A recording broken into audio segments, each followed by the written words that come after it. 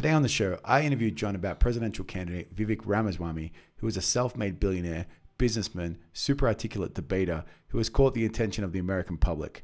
His ideas seem to correlate with traditional core values, and he says that America is suffering from an identity crisis, is swamped by new postmodernism religion, and has been thwarted by isms and victimization. Let's see why everyone is talking about Vivek and what makes him unique from other presidential candidates. So I've just been watching some videos of your boy Vivek, and to be honest, man, I'm pretty impressed by his use of language. He's very inclusive. He's very poignant. He's super intelligent. This guy is coming up as a candidate for the presidential election. And to be honest, just listening to him, the way that he uses language, I'm really impressed, man. I think he's got a really strong chance of bringing people together. What is it about this guy that you really like? And what is it about this guy that kind of gives you some hope for the future of maybe for change?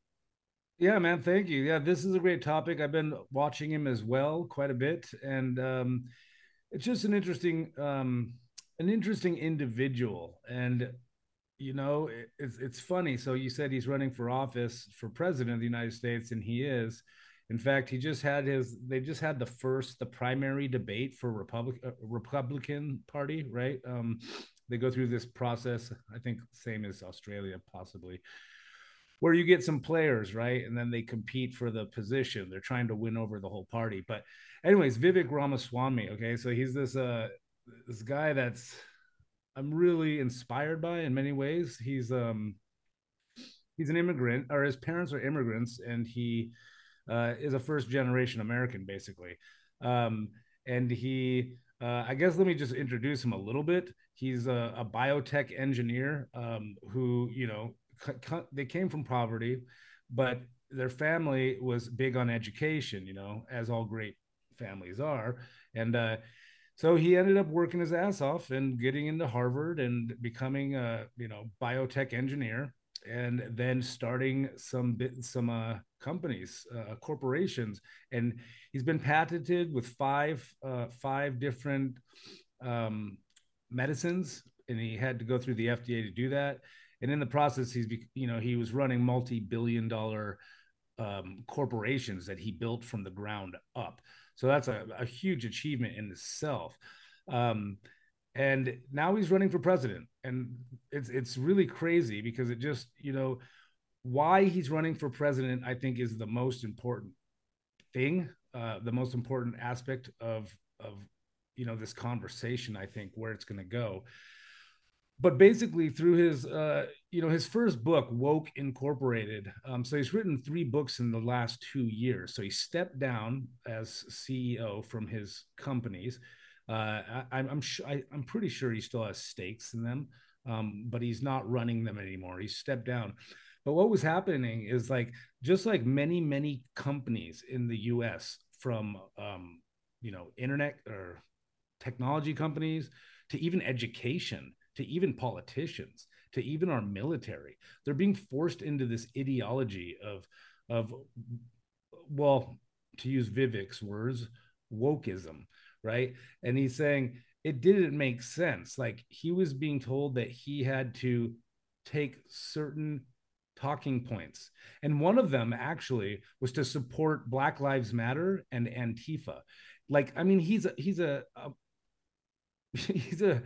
he's a drug engineer, he's a biochemist, but he's being forced to support these political movements. And he was like, well, I'm not going to do that.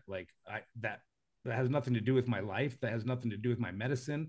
Plus, they're burning down the streets, like they're creating chaos in the streets. Like, he's like, no, I won't support that. And so, try to make this shorten this story. He started to get really bothered by this fact that these outside forces were coming into a corporation, expecting them to take certain talking points and stand behind certain political groups, and he just wouldn't have it. He's young, he's charismatic, he's strong, and he's like, no, I'm not going to do that. And a couple of the board members, stepped down, saying, we don't like what you stand for. And he's like, what? And he was just shocked he wasn't even politics at all, but being forced by this weird force that we have around us in America today. And actually, it's becoming global, for sure, because of the media. Social media started in the U.S. and is dominated predominantly by the U.S. And so, anyways, he wrote this book. He started doing research and saying, what is going on, right? Like, what is happening? Like, why are they doing this to people? And then he started seeing cancel culture, and he just started getting motivated to look really deeply into this issue. And well, he found a lot of stuff happening. He wrote a book about it, Woke Incorporated. And we can talk more about his other books later. But Woke Incorporated is how woke ideology is seeping into the education system, to corporate America, to technological America, you know, to the big tech companies. And we have to remember that tech companies dominate our thinking because they control all the algorithms. They control, I mean, Facebook, Instagram, everything that people use is from California. And it's this small population of people controlling the information that we have access to. But anyways, he went on to write Nation of Victims. So this goes into, so as he was on his journey, right, he started to discover a lot of stuff. And then he became addicted to this, he went down the rabbit hole, so to speak. And he started to see that Americans are like embracing victimization. So he wrote another book, Nation of Victims. Then he went into capital punishment. So he has 3 books, Woke Incorporated or Woke Inc., Nation of Victims, and Capital Punishment. And he wrote all of these in 2 years. So this guy's work ethic, 38 today, but 37 last week, literally, started multi-billion-dollar bioengineering medication companies. He wrote these 3 books. He got married. He has 2 children. And then he also started I think this is important also to talk about. He started a company, an investment company called Strive. And so Strive is its sole reason for existing and for creating it was to stand up to the other investment companies like BlackRock and State Street. Now, we can get into that later or in another podcast, but these companies are huge. In fact, when I worked for the state of Alaska, we used State Street. Okay, so that was our investment firm for the whole government, for the whole state, the state employees, government workers. And dude, these guys are pushing. So we invest our money into them, and they use this money to push ideals, including what Vivek Ramaswamy calls climatism. So he has all these isms, right? He's realized he's got all these isms: transgenderism, climatism, wokeism, and he goes through all these and he calls them like, well, we'll get into that later. But basically, this dude is superhuman almost. Like no matter what, if you like him or not, if people like him or not, a lot of people are not going to like him. And this has me worried for him a little bit.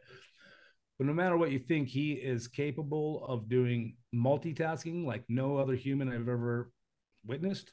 And yeah, man. And he, on his journey of education, self-education, he realized that the United States of America needed to take a different path from where we're going now. And so he decided to jump into politics only about 6 months ago. So nobody really knows him until Wednesday night, a couple days ago. And now he's in 3rd place for GOP after Donald Trump and Ron DeSantis. And I think he's just a rising star. So what are you most excited about as far as him as a candidate? What do you think that he's able to do differently, or what do you think he's able to do that's impactful that we haven't seen in a long time with other candidates?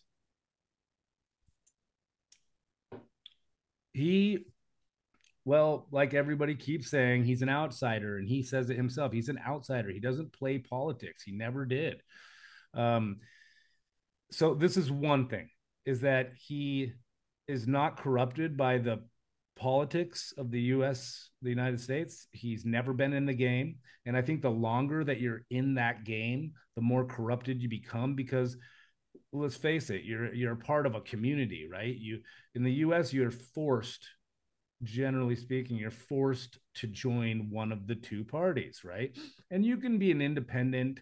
Donald Trump was an independent before he became Republican. You can be a libertarian. You can be whatever you want to, but it just doesn't, in the current environment, the current playing field, it doesn't work. You end up, well, you always lose, first of all. And second of all, the second best guy that maybe you might have chosen, whether it be Democrat or Republican, loses those votes. So one thing is he's an outsider. Okay. He's an outsider, and he's paid all his own money. He's not taken any money from the super PACs, which are these, well, the Democratic and Republican Party, right? They have these super donors, these people. And if you think about US politics, the donors are kind of like shareholders, right? So they can make decisions. They can give you money, but then they have expectations of how you should do things. And you start having to use their talking points. And this is what he says, like, about wokeism, is that a lot of these people are spreading the message, but they don't really believe it, but they're obligated to, because they've received money from these different people, these super PACs. And he says he's not. So that's one. One, he's not a part of the establishment at all. He built himself. All of his wealth is from himself. Number two, okay, let's get in number two. This guy is so well spoken, like you said. He's so articulate. He is an excellent listener. He has gifts of listening, communication, and he's promised he's not going to use teleprompters. He's like, I don't believe in that. Teleprompters, pre-scripting. He's like, part of what makes me who I am is speaking off the cuff, speaking off through my actual emotions. And it's, he says that anybody that uses a teleprompter, and I'm sure that in the future, if he becomes president, we're going to see him have to use some, because you just get bombarded with so much information, and there's just too much going on. So you need some bullet points, right? You need some bullet points to keep you on track. But he will not let people write his speeches. He will write all of his own speeches. He will not use teleprompters. So he's being truthful, right? He's being honest. And he even says that, sometimes, I may say something, and maybe later I might change my mind. When new facts are presented to me, I might change my mind. But I think people want a real human being, not a puppet that is reading off cue cards all day, every day, spitting out the same talking points. So that's number two, is his sincerity, his ability to freestyle, and he will go down any talking point with any person, and he's just super educated, so he can address any issue. And he listens, so he can answer appropriately. So that's number two. Number three, man, he just has his ability to lay out his plan. You ask people, how are they going to, everybody's got to, every politician says they're going to make some changes, they're going to make improvements, but they never really give you a plan, step by step, of how they're going to do it. And this kid, I shouldn't call him a kid, dude. He's younger than me, but he's one hell of a man. But he delivers. He gives you step by step his plan, transparently, of how he will get the job done. So that's another thing. And so I'll just stop at those three things. I want to hear you speak a little bit more. But those are the three main things, okay? And I think that all human beings prefer real people. They want to feel like they know the person. They want to feel like the person's sincere and real, and that they're human, and that they're, you can make mistakes. But I think we want to hear their thoughts, not their scripts, pre-written scripts. So I like that about this guy a lot. Plus, he's got fresh legs. Yeah, he's definitely adding a breath of fresh air.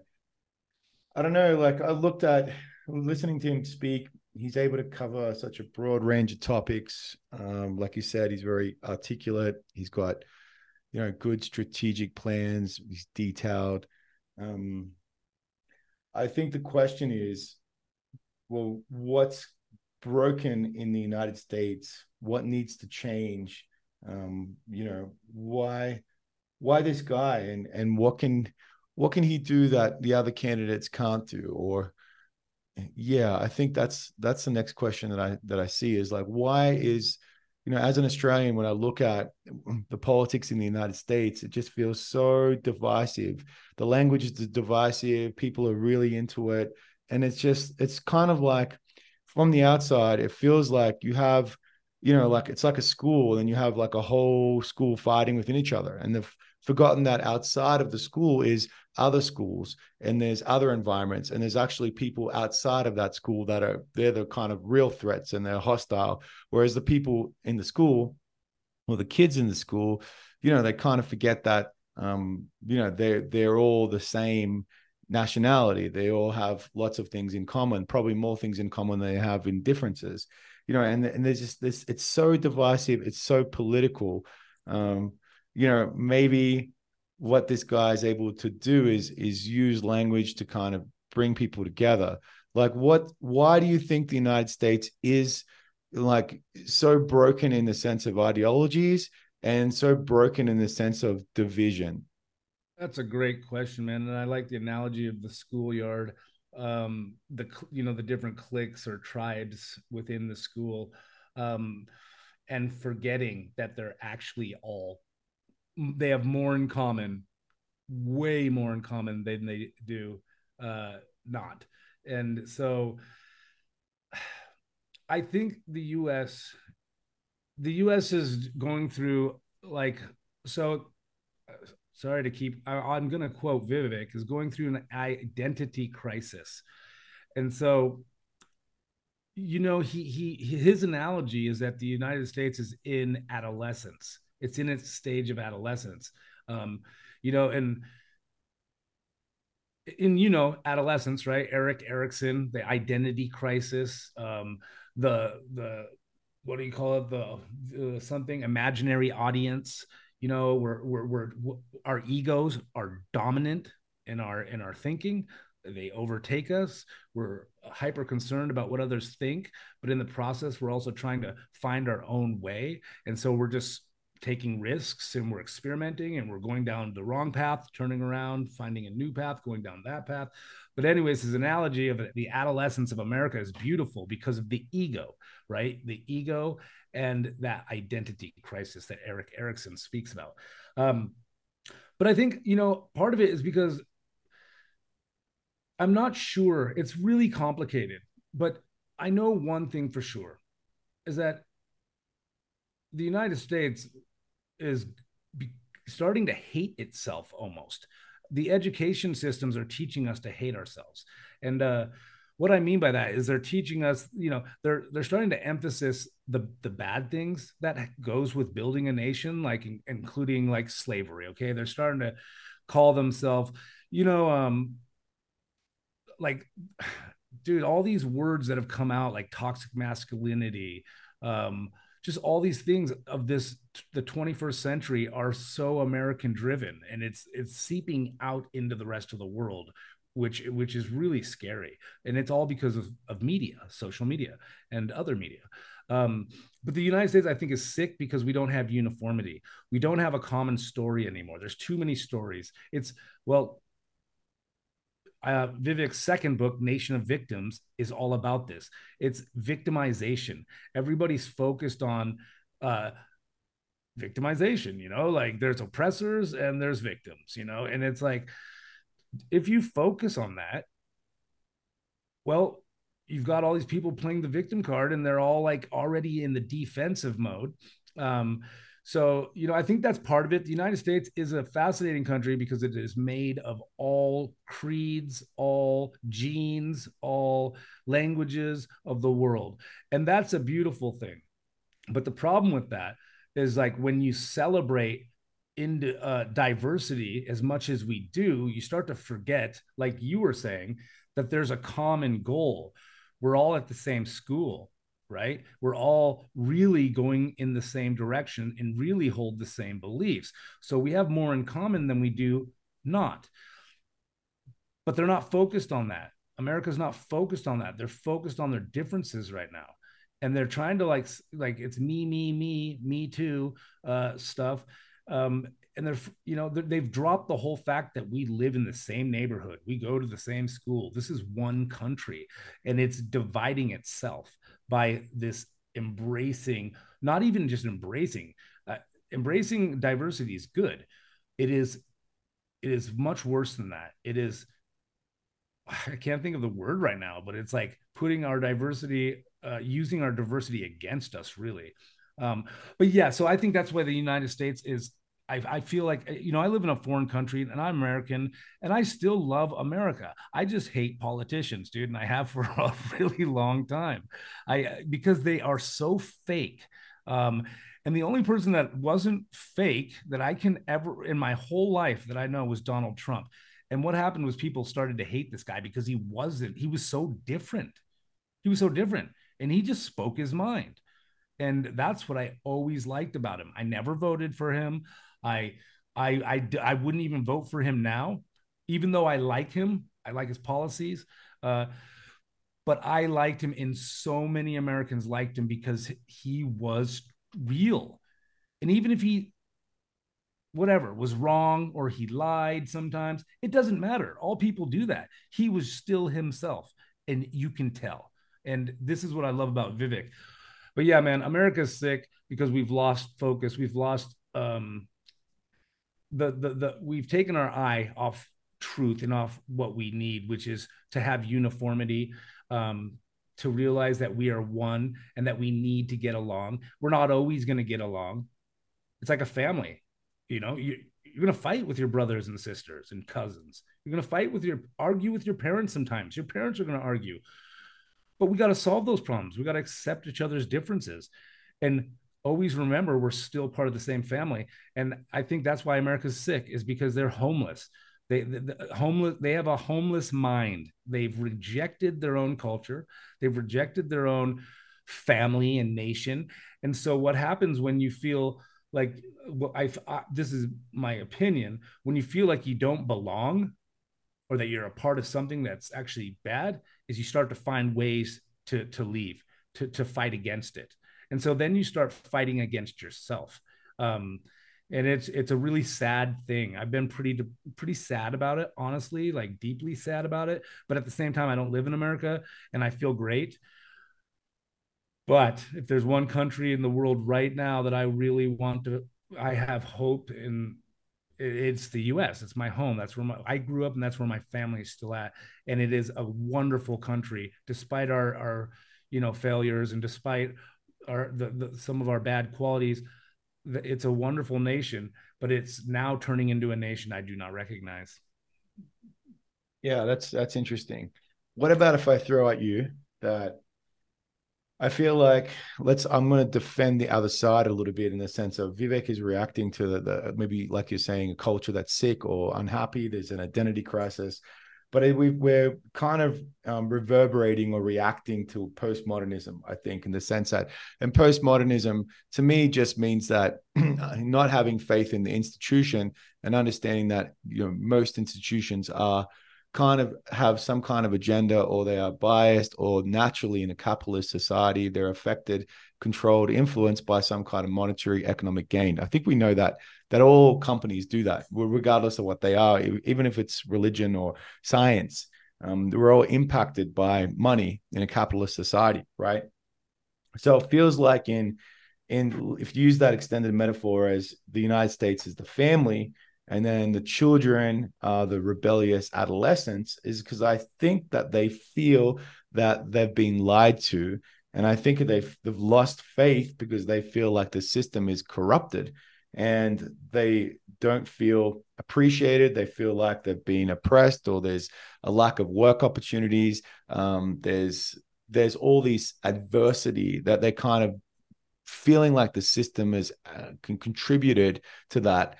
And then they're sort of reflecting at their own either just difficulties, I guess, and whether it's economic difficulties or social difficulties, or lack of being able to achieve the great American dream, and then they're kind of looking for someone to blame. So then it's kind of like, all right, we know that this is corrupt, and therefore we're going to point the finger at these people. And then guess what? The family, I've been lied to the whole time. And you know what? Screw my family, because I realized that they're a bunch of liars and I don't want to be American anymore. I don't want to be American anymore. I don't want to buy into that shit. Um, you know, how can, I guess, I think that feels like the cause of the sickness, right? And if you're going to use that word, the sickness, or a cause of the frustration for a lot of people. Do you agree with that, or do you think there's something else going on? I agree, but I also think there's something going on, for sure. And um, you said that, and that we know, and you and I come from opposite ends of the earth, but you said we know that all companies and maybe even governments and institutions are biased and motivated, um, by certain endeavors or whatever goals. Um,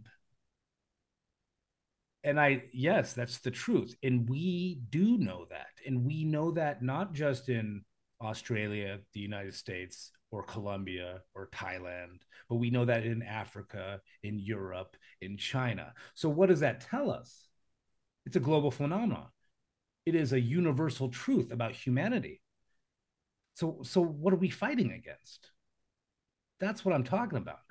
This is how. So I totally agree with you, but I consider myself not politically. So everybody, please hear me when I say conservative, not political. Okay, I'm talking about accounting. Okay, financially. Okay, so these words take on magical forms, dude, and become so much. I would also consider myself liberal. And what does that mean? It's not what most people will think. When I say conservative and liberal, it's not anything what you're thinking about. I'm conservative in the fact that I think we should preserve the greatness of our history, the greatness of the human accomplishment.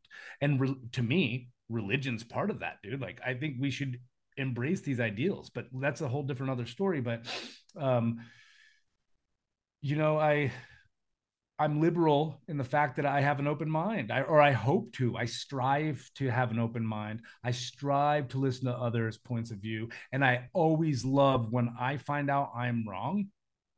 It doesn't hurt me like it hurts so many people that I know. A lot, I embrace it. Like, I feel like when I'm wrong, I learn something new, and it's an opportunity to grow. And so that's what I mean by liberal. Now, I'm not talking political, because uh, liberalism is a much different thing than liberty, okay, or free thinking, open to change. Okay, that's the liberal I'm talking about. I'm not talking about politics, and I'm not talking about this identity crisis, this desire to give myself a name and be a part of a tribe. No, that's not at all what I'm talking about. Denotation, not connotation. Okay. And denotation is the dictionary definition. Connotation is what cultures and individuals and countries attach, the meanings they attach to words. That's connotation. So I'm not going down that road. I'm talking about the truth, the basic form of these words. And I'm conservative. I want to conserve the good things. I'm liberal. I want to keep my mind open. And I think that's really important. But back to what you said, we know this has always been the case. It's not a new phenomenon that corporations and that institutions have motivations. This is nothing new. It's ancient. So why are we fighting against it? It's like fighting against tides. Oh, I don't like low tide because I can't go fishing. I'm gonna come on. Like, it doesn't make sense.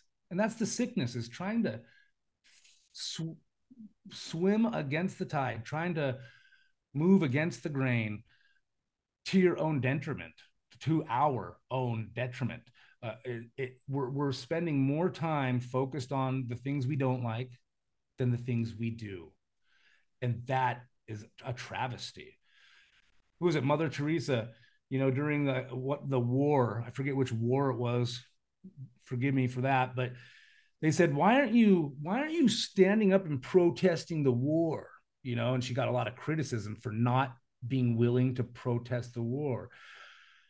She said, I'm not going to sit there and talk about what I don't want. I'm going to focus on the things I do want. And what I want is peace and love and blah, blah, blah. Okay. And it was such an amazing statement because it's so simple. We keep attacking what we don't like rather than embracing our goals and moving towards our goals. So we turn around and we move towards these conflicts, and then we engage with these conflicts, which just slow us down instead of turning around and marching towards what is good and what we want. Okay. So support peace. Don't protest war. Support peace is what she said. And it makes sense to me because you're not pissing people off. You're just going down that same road. So I think that's part of the sickness, postmodern or not, man. Like I said, I'm conservative in that way. I don't believe in postmodernism. I think that's a sickness of society. And I think it's driven by those biased institutions that you're mentioning above. But why even play their game? Why even engage? I don't get it. Yeah, how do you bring back the faith in young people? How do you get young people to kind of want to reinvest in their futures and in the system? And how do you give young people back their faith in the sense of wanting to be part of that collective identity to believe again in the great dream of the nation, instead of like you said, like instead of the idea of them rebelling because they're frustrated that they feel the system is flawed, and they feel that it's corrupt.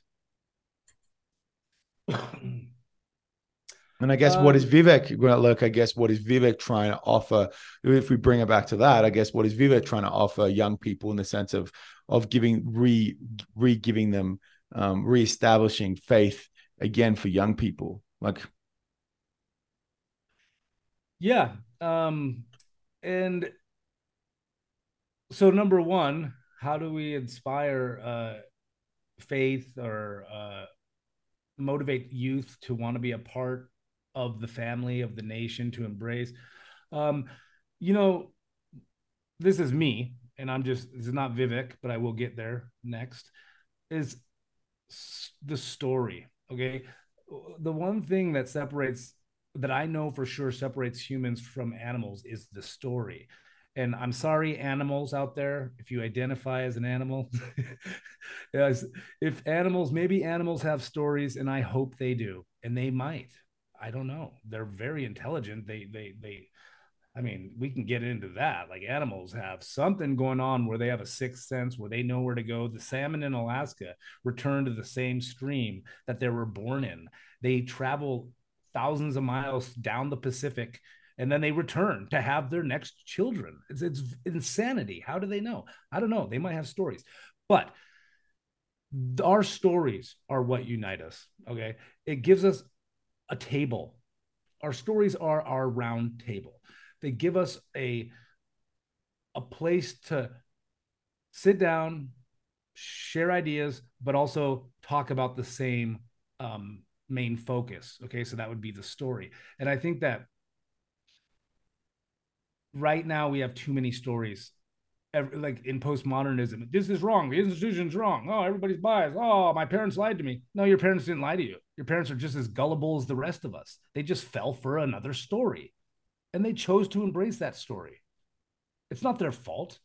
There's a lot of evidence, a lot of support for their ideas. No matter what your parents' ideas were, there's a tremendous amount of support for that. So we got to stop blaming our parents. Oh, they lied to me. No, they didn't. They didn't intentionally lie to anybody. They just believed it. That was their story. And so the humans need to realize that our story is actually not different. It's actually almost identical. There's just there's like a couple pages here and there that have been inserted in to the book, into the story, that aren't in somebody else's book or story.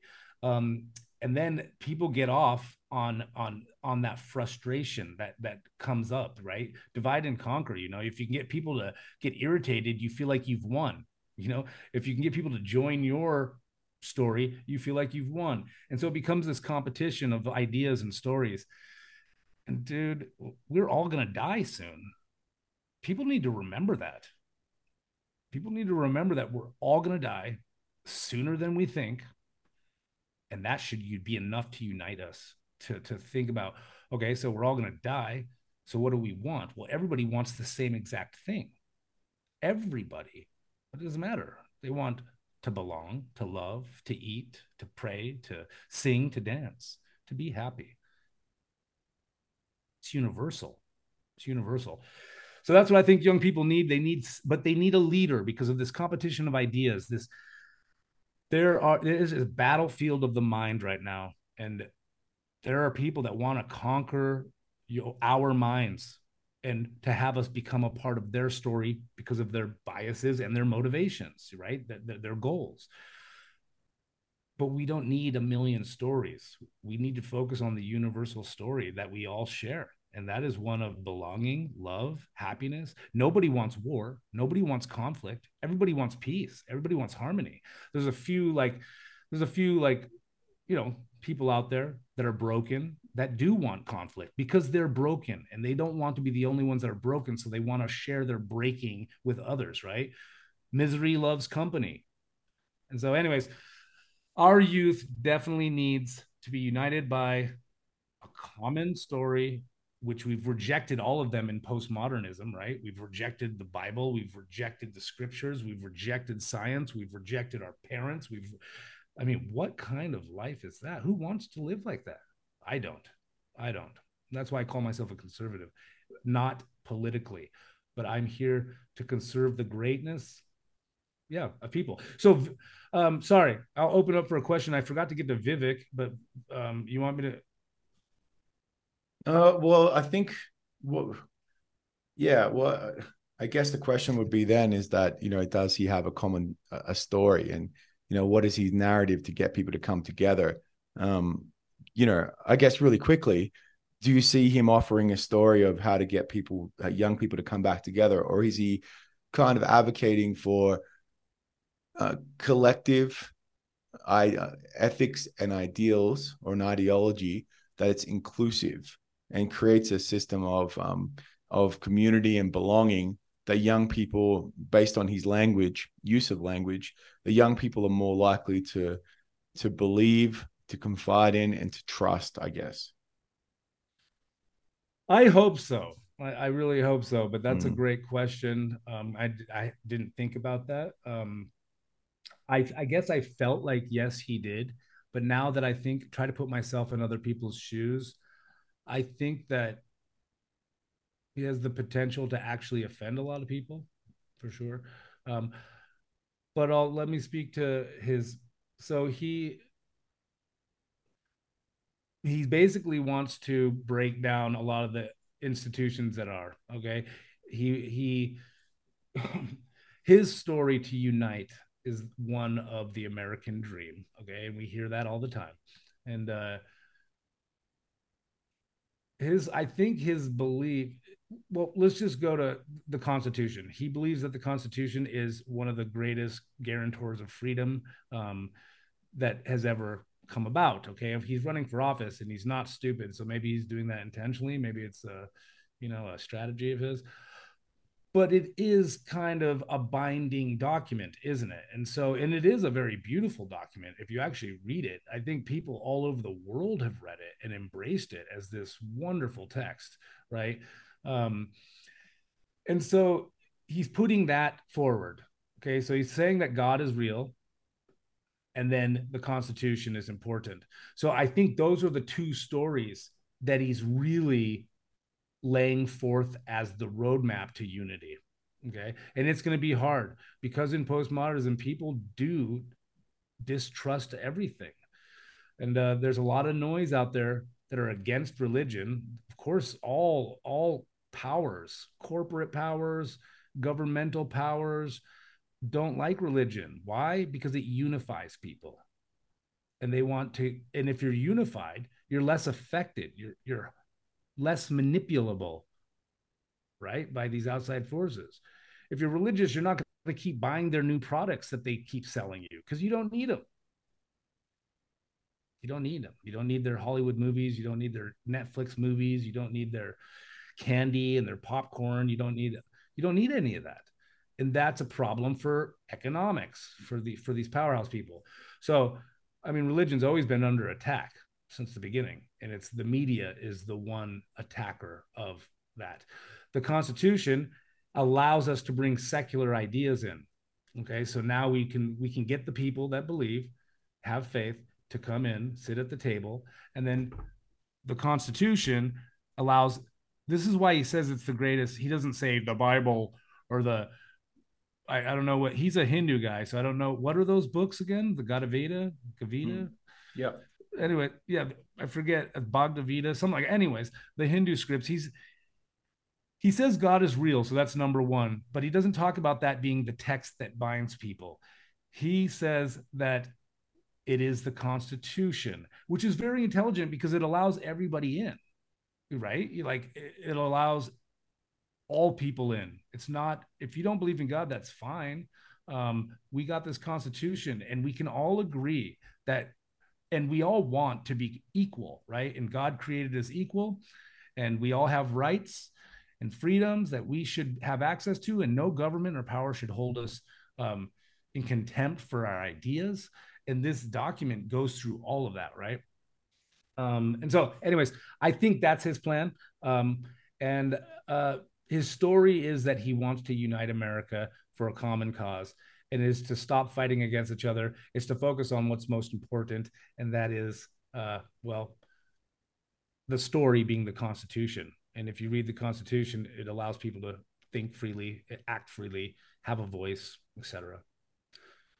Yeah, that's great. Yeah, so I would agree. That's a pretty smart move to bring people back to that document, when it's about, establishing justice, tranquility, the individual, liberty, some of those old and like, to use the word, traditional or powerful core values, and then appeal to one sense of identity and patriotism, of what it means to be an American. Yeah, that's pretty cool. You said that he's going to probably make people angry or just sort of offend a lot of people. I'm looking at the back of his book right now. It says, nation of victims. I'm going to just read out this little bit. He says that hardship is now equated with victimhood. Outward displays of vulnerability in defeat are celebrated over winning unabashedly. The pursuit of excellence and exceptionalism are at the heart of American identity, and the disappearance of these ideals in our country leaves a deep moral and cultural vacuum in its wake. But the solution isn't to simply complain about it. It's to revive a new cultural movement in America that puts excellence first. And then he starts talking a bit about, explains we're a nation of victims. It's about the few things that we still have left in common across Black victims, white victims, liberal victims, conservative victims, victims of each other, and ultimately of ourselves.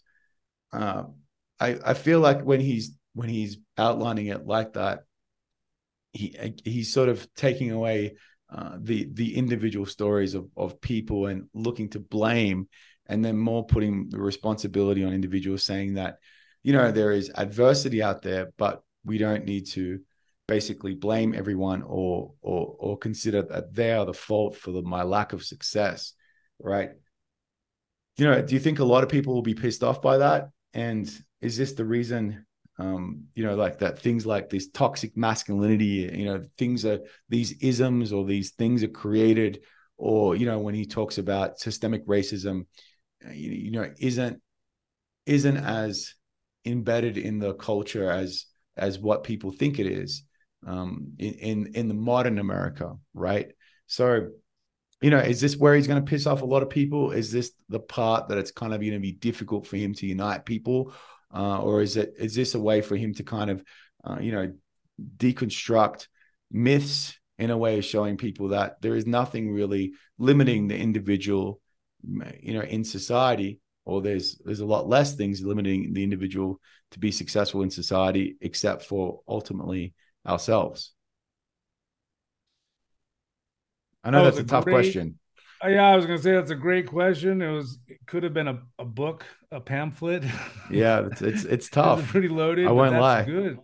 No, that's excellent. And yeah, so yes, I do believe that it's gonna be dissuasive in some ways for some people. But I think part of the reason for that is only because there's so much noise in the world right now. There is way too much. It's the great flood. It's the great flood talked about in the Bible. And I'm not talking water, I'm talking ideas. It's overwhelming and we're drowning in ideas. There's too much of it. It's taking over our minds, our ability to process information. There's just too much distraction. Um, but yeah, so let's just say he's one man, and yes, he has a huge platform right now because he's extremely intelligent and he knows how to use social media. He's a podcast. He's been on every show, MSNBC, CNN, Fox News. Dude, I think he's probably been on the BBC. He's speaking with the greatest, what I shouldn't say this because what I consider to be some of the great minds of the world today, especially in the West, not so much in the East and Europe and stuff like that, but in the Western hemisphere, including, I mean, psychologists like Jordan Peterson, um, inventors like Elon Musk. I mean, he can sit down with anybody and everybody because he's on their level. Um, but I don't think he's gonna piss people off. I think the media is gonna piss people off. I think what he's saying is absolutely true. Victimization. Okay, he says that race, economics, social status, um, all these things are hardships. They come with their own forms of adversity and hardship. Um, but I think what he's trying to say is that those things, again, are universal conditions. So why are we fighting against the sun rising?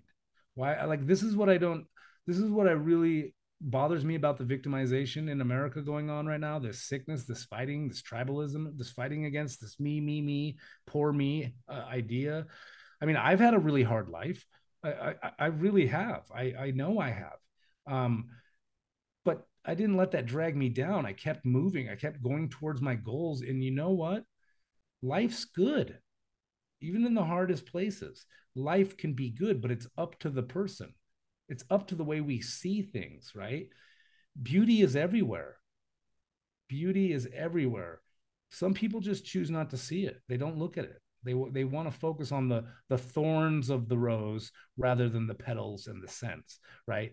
They want to focus on the negative, the pain rather than the pleasure and the beauty and the positive things in life that come our way, and it comes everywhere.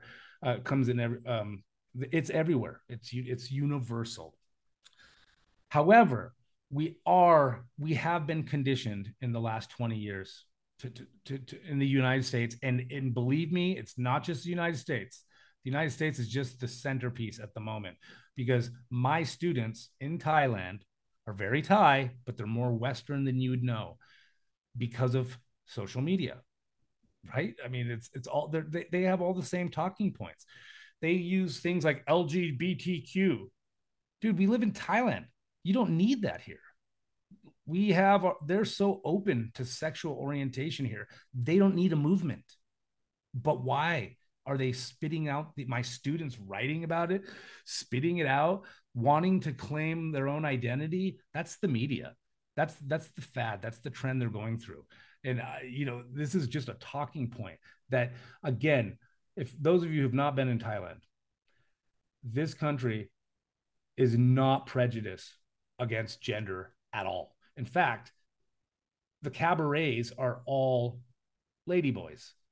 They're not done by women, they're done by what we call ladyboys, which are a mixed gendered um, part of the population. Okay, they embrace both genders. Um, and they're employed everywhere from the highest levels to the lowest levels. You can't, and so why? It's the media, it's the talking points, it's the story that is being pumped into their minds through social media. And this is a divide and conquer tactic. But anyways, yeah, I think he's going to piss some people off because people do feel like victims because that's their story. That's the story they're holding on to. And life is hard. And when life is hard, it's easier to blame others than to pick up your mat, as Jesus said, pick up your mat and walk. It's much easier to sit there laying on your mat and crying about it's you got to get up and pick up your burden and go, and that's what we need, man. Is people to stop pointing fingers. Because when you point a finger at somebody and other people, which we love to do, scapegoating, right? Scapegoatism, because Vivek loves the isms. Every time you point a finger at someone else, don't forget there's 3 fingers pointing back at you. So you should always be looking at yourself. So I hope I answered your question. Sorry, dude, your question was long. There was a lot of great stuff. I just didn't write stuff down. I should have. I hope I got some of that done. Oh, I can't hear you. Thank you. I said, sorry, I had my mic off. So I said, yeah, I think you did. But yeah, it's such a hard question to unpack because there's so many different elements to it. But I think, like you said, is that to me, maybe there's something that we didn't really go into depth with is we're not talking about what happened 30 years ago or 50 years ago or 100 years ago. A lot of young people that kind of are really probably disenchanted, if that's the right word, perhaps, they've been on this earth for, 20 to 30 years. And in that 20 to 30 years, things are probably better than they've ever been in the United States as far as equality, as far as work opportunities, as far as opportunities to be educated, global mobility, life expectancy, all of these, the fluidity of information. So we're not talking about, life in the South of the United States in the during segregation or whatever, right? It's we're talking about what's happening now, I think. And maybe what Vivek sees is lots of opportunity and for young people to move forward. And the last thing I saw him talk about, he said, look, I think we need someone younger because, we don't want someone that's jaded. He's like, I'm not jaded. I'm not, he's like, I'm not bitter. I'm not cynical. I see that I've still got lots of years in front of me. And I still think that the country has lots of good years in front of it too. And that was a great point, I think, in the sense of being able to see a vision for the country and taking it forward in leadership and in transcending through some of these identity issues as the country reinvents itself or grows or matures through time. But I don't know, like the other thing that is probably worth thinking about or asking is, he talks a lot about this cancer cultural as this kind of secular religion is what I wrote down. He's like, there's another ideology it's kind of like embedded in the social norms now. And this one really resonated with me. And he says, your identity is not based it's not based on your individuality. Your identity is more based on your race and your gender, your sexual orientation, and if you're inherently privileged. And he said that's kind of almost like a psychological slavery because there's no recognition of your particular circumstances, who you are. And he says if you speak out against that ideology or that ism, then you're shunned by the other.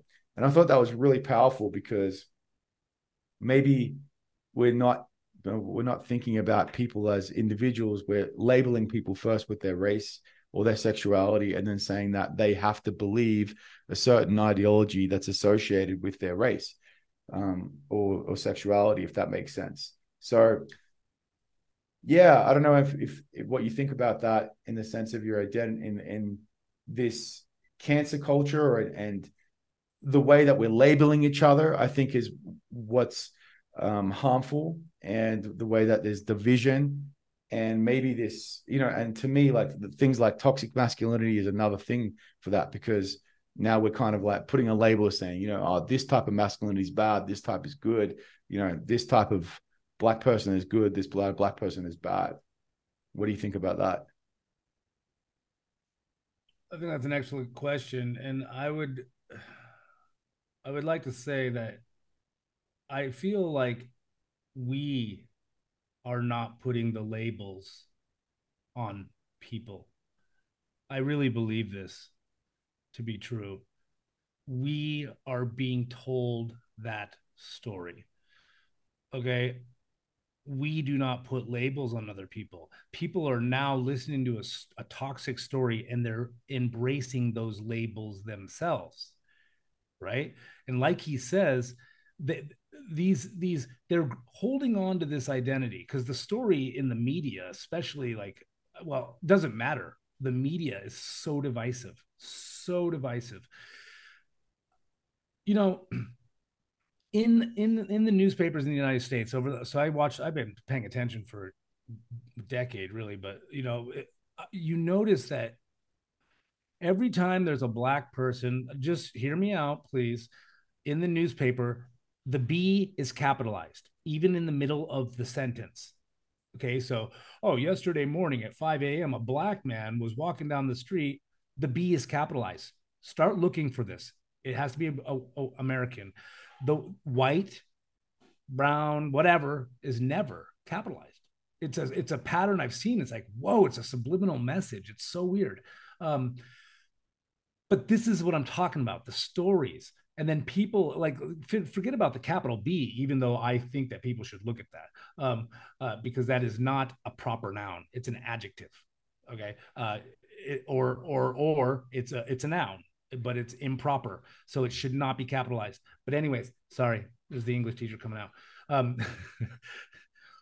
But it's the story, dude, because realistically, I don't judge people and talk about people, and you don't either, based on their skin, their gender.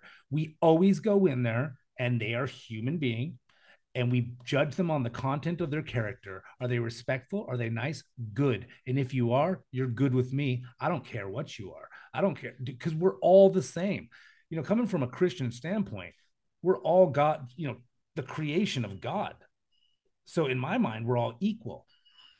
And that is the truth. That is my truth. We're all equal. I don't care where you're from. I tell my students that all the time. Like, there's nobody on this planet that's better than you. Not a single person. They might be better at you at something, but that's just because they invested their time in that place. Do not compare yourself with others because you have something that nobody else has. You are you, and you are a special creation. I tell my students that, and I believe that about all humans. Now, in the US, this victimization, we're being told a story over and over and over again that is making us look at our own victimization and try to grab something and then blame the world outside of us for our problems. And when that happens, once you get victimized, you're unwilling to fight or to stand up. You start focusing on the wrong things, right?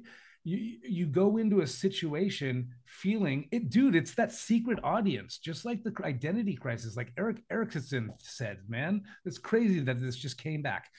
We're always thinking that everybody's thinking about us. According to Eric Erickson, the identity crisis, the what is it? The invisible audience, the imaginary audience. We're always in adolescence. We're always thinking about what other people are. Everybody's thinking about me. It's like when you smoke weed, like for the first few times, or whenever you smoke weed, you become paranoid and you think that everybody's looking at you. That's the imaginary audience, dude. It is not real. Nobody's thinking about you. They're thinking that everybody's thinking about them. They're not thinking about you. They're thinking about that everybody's thinking about them. So, dude, that's wow, that's powerful. That was a nice little epiphany there. But nobody is thinking about your flaws. Nobody's thinking about your victimization. I think that we just are hoping we're just hoping that you're a nice person and that you're having a good day. Hope you're a nice person and you're having a good day. That's all I see. So the problem is that the story of the media is so loud. It's in your pocket right now. It is in your pocket. It is in your living room, in your TV. It's in the newspapers. It's actually in your entertainment. Okay. It's that same story being told over and over again. And it's not a story of love and hope. It's a story of victimization. And what's the opposite of hope, man? I can't come up with one right now, but what's the opposite of hope? Like despondency, perhaps. Despondent. Yeah. Like there's no hope. That's the story that we're being told, man. That is the story we were being told. And that's why I like the Bible. because it's like one library, and it's very entertaining, but it's very positive when you start to get into the thick of it.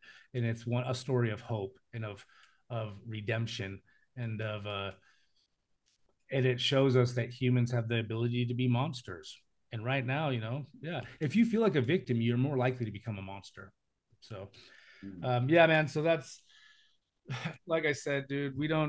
I don't care about your sexual identity. I don't want to hear about your bedroom antics. I don't care. I just want to make sure you're a nice person and that my children are safe to play around you. That's it. I don't care about your religion. I just want you to be a nice human being and want you to be happy. I don't care about the color of your skin. I just want you to be a nice human being and be happy. Okay. And that's what I think Vivek's trying to do. He's trying to create a story for us to all agree with and to focus on the good things rather than the bad things, so that we can get out of this gnarly trend of self-hate, victimization, anger, resentment, um, contention, pro what I don't trying to say protesting, everything, and just embrace the good. Yeah, and I feel like your country needs it, man, because Very much so. yeah, the division isn't good, and what's the purpose of it? Like you said, and a lot of it's probably stemming from social media. It's stemming from the media in the sense of they make profit out of it. They get people riled up, like it's all it all leads to nowhere except for violence. It doesn't lead to any good. So yeah, I think it would be, I think your country needs that to come together instead of tearing itself apart. Just to give you a contrast, in Australia, we're kind of sold the narrative, for better or worse, that, we're the lucky country. We're lucky to be there. We're lucky to own property. We have all this opportunity. And we're also sold the narrative, or the narrative generally is that, it is about good community and looking after each other. You look after your mates, you look after your family, you look after your community, and everyone has a responsibility to basically for the greater good of the community and everyone that's a part of that. And it kind of works in the sense of dealing with xenophobia, dealing with race, and of course there's still racism and all those things that are part of our human nature. But it does kind of work because that's what people believe, and a lot of people believe in the system. A lot of people believe in the hard work and the ethics of applying themselves and capitalism, and it just and a lot of people don't really pay too much attention to the media, and the stuff that happens in the media is so banal and mediocre. It's kind of a joke that's even on the, like, when I went back to Australia, there was like, oh, the prime minister likes Miley Cyrus music. I was like, how the hell is that on the news? That's what we talk about. That's a joke. So that's kind of like ridiculous because there is nothing to talk about. So, what I'm hoping that this guy does is a lot of healing. Like, I haven't got a lot of questions left for you. So, take it where you want to take it for the remainder of this chat.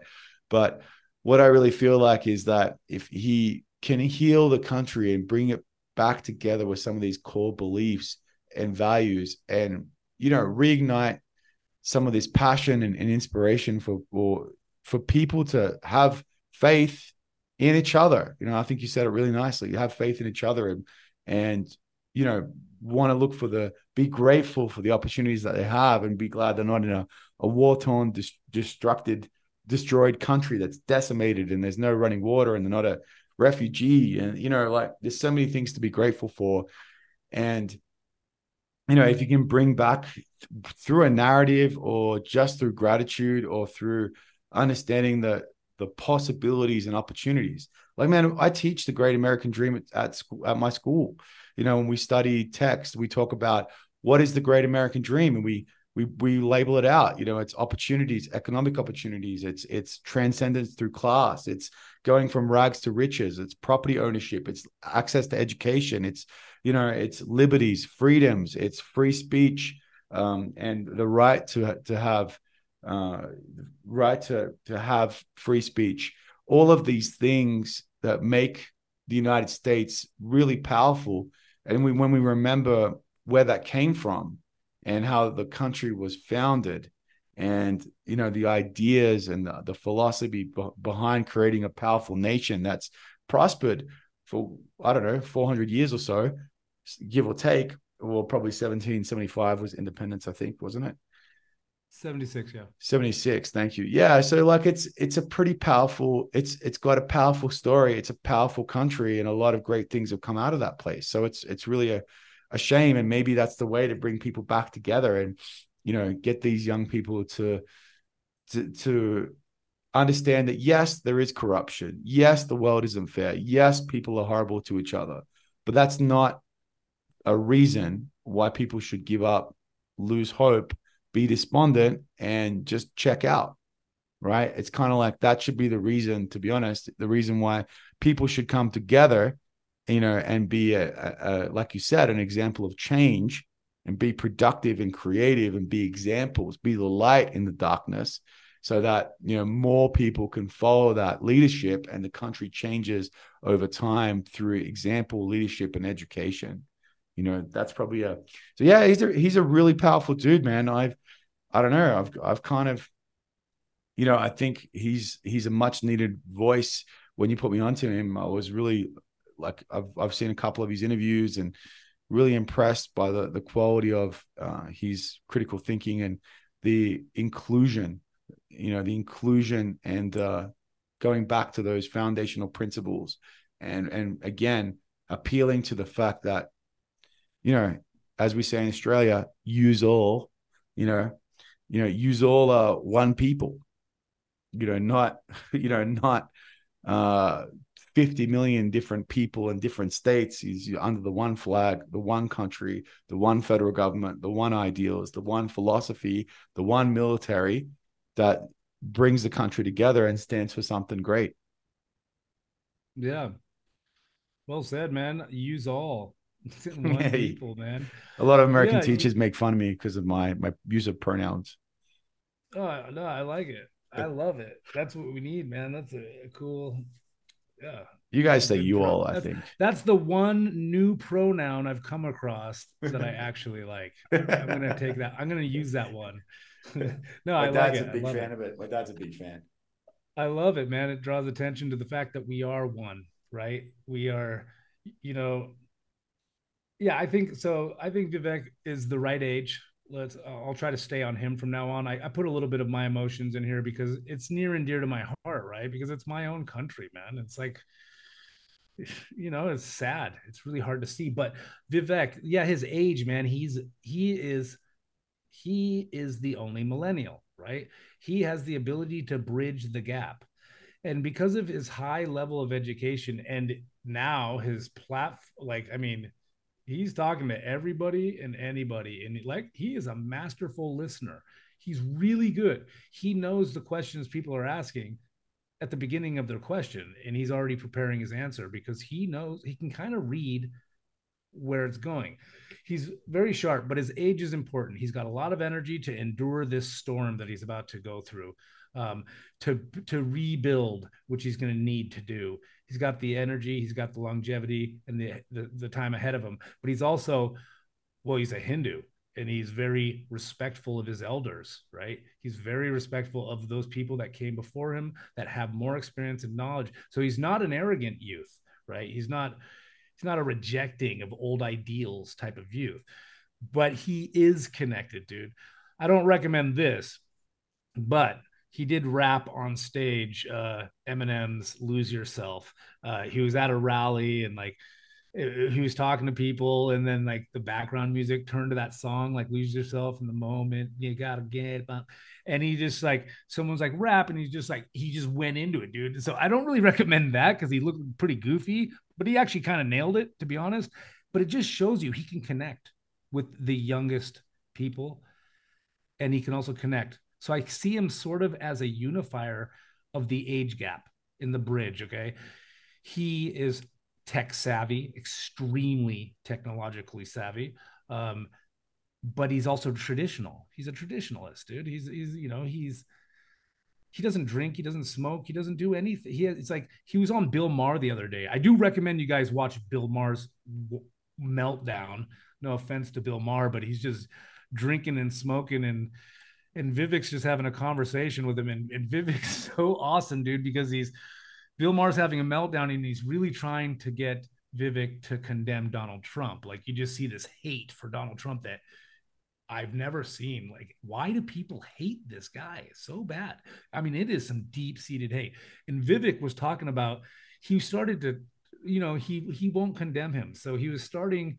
This is another thing I love about Vivek. I have to say this real quick: is he does not, up until this point, he does not condemn other people. He doesn't want to talk about their mistakes. He wants to move forward. He wants to talk about what we can do, right? Rather than dwelling on what he said, she said, he did. And I really admire that, the ability to not attack character, because that's the divisiveness that the US is going through every 2 years. It's disgusting. They've built a system to divide and destroy us. It's a political system that requires voting. And if you don't vote, you're terrible. But it requires you to endure all this hate speech, character attacking over and over again, which does not solve any problems. It does not fix anything. It doesn't make you better. It doesn't make the country better. Anyways, back to Vivek. But just to cut in there, just to cut in there to add to that, I heard him say that don't attack character, only policies, right? And that was great. Yeah, man, and that's what we need to unite us, to stop fighting each other, man. Like, it's so ugly to judge people, right? Like, you hear people attacking people, and this always happens politically, in politics, and you see the ugliest side of human beings, when you see it in bars, you see it always around election time, dude. That's why I actually don't have Facebook, and I never will, except for maybe business purposes, but I never will be on social media again. It's not for me. Just the hate, the ugliness. They Social media is a platform for the ugliness of humanity. And now, I'm not saying that there isn't great. I love what social media can do, but it is a platform. It allows us to look at mostly the bad side of humans: narcissism, uh, self-love, all of our hate. But anyways, yeah, attack policies, not people. It looks really ugly. Anybody that talks bad about people, I immediately don't like that person. There's something I don't like about them, because they're willing to cut someone down, and oftentimes when that person isn't there to defend them. But Vivek, yeah, he can bridge the gap, right? He can bridge the gap. His youth, his intelligence. He's a great listener. He wants to include everybody. And I think one of the things he has going for him is he can. I hate to say this, but he can fight against victimization, because he can check a lot of the boxes. That's what I didn't want to say, was check the boxes, but it came out anyways. Because he can. Okay, he's a first generation American, which is always tough for anybody. To be honest, I am too, but I don't think it was that tough for me, really. But his parents were, and I did see my mom go through some stuff, struggle with language, and be treated the way I wish she hadn't, hurt me. They were poor, very poor family. So he's got the minority card. I'm sorry, I hate to say it like this. I sound like the media right now, but he's got the minority card. He's got the social status and economic status card. He's been at the bottom. He's experienced your pain and suffering. Now, of course, in a quick 37 years, less than that, quick 20, I think he was 27 when he became a millionaire. In a quick 27 years, he turned that around, right? Like, completely. Now his whole family is set forever. I shouldn't say forever, but yeah, but this is why he can also use the American dream card. So he has the ability, because of his situation, to actually unite people, because he's not like a Donald Trump or a rich, right now, like in our education, we're talking, like in the US, they always talk about how bad white people are. Well, that's racism. In fact, that's what Ramaswamy says. Reverse racism is racism. And that is so vital. It's so key. But let me get back to that. So when a white person's up there who's kind of comes from a middle class to upper class family is fighting for the lower classes, okay, that's awesome, man. That's wonderful. But it's kind of hard to like really believe them, right? Because if you don't have that experience, it's like someone that's never been a drug addict giving a drug addict advice. Yeah. Okay, it's advice. It's not empathy, it's sympathy. And empathy is what we need. And Vivek's got the empathy because he came from it. And so that's what he's got going for him, man. He is a minority in so many ways, right? He's a Hindu running in a predominantly Christian, Judeo-Christian culture. He's Indian American. He came out of poverty. Yeah, and his ideals are great, man.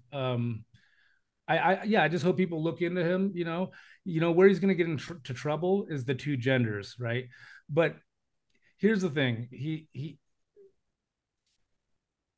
he's not willing to play politics, and he has his 10 truths, right? His 10 truths, and one of those truths are that there is two genders, and I think this is going to really offend some people. But I think people are confused. I think people are confused because the root word of gender is gene. Okay, genes. Okay, and there are only two chromosomes, the X and the Y, and that's what he means. What everybody's obsessed with is sexual identity, which is completely different. But so he's going to get in trouble there, right? He's going to get in trouble there. He's going to get in trouble with the environmentalists, calls them a climate cult. That's pretty heavy language. But yeah, man. So I wish this guy luck. I think he has what it takes. I think his story is really good. I really love that he focuses on the family and faith. I think that's what can heal any country is family and faith. Any situation, not just countries, communities, people, individuals, right? Can be healed through family and faith. And that is his biggest argument, right? And family can be beyond your mother and father. It can also be your community. Sorry, I hope I didn't bore you. No, 100%. I'm just letting you pause there just to make sure that you finished. But yeah, man, I got to wrap this up. I think there's some great points there, and I think ultimately maybe the theme that you mentioned of this podcast before we started was hope, in the sense of the United States needs a beacon of light in the darkness, and giving people a bit of hope, something to strive for, rekindling some of those really powerful ideas or ideals is something probably really necessary. And unfortunately, a lot of those, like I didn't really understand, some of these traditions are, I can understand why people want to tear them down, the family and women feeling like they're just mothers, and men having their purpose as work and all of that stuff. But some of these things do us a lot of good, and when you choose them and you take on these responsibilities and you're protecting your family or working for the family,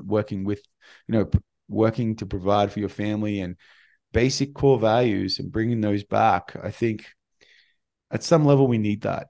I think we need that. And it doesn't mean that we have to be rigid about those social structures, that women can only do this or men can only do this or do that, whatever. But some of those things are just so ingrained in us, so embedded in our evolutionary biology, so ingrained in our social conditioning, in the sense of who we become and our overall identity and overall happiness, sense of self-worth and gratitude, and as we contribute to the group, because ultimately, I think there is a sense of satisfaction when you are contributing to a group that you cannot replicate as an individual entity.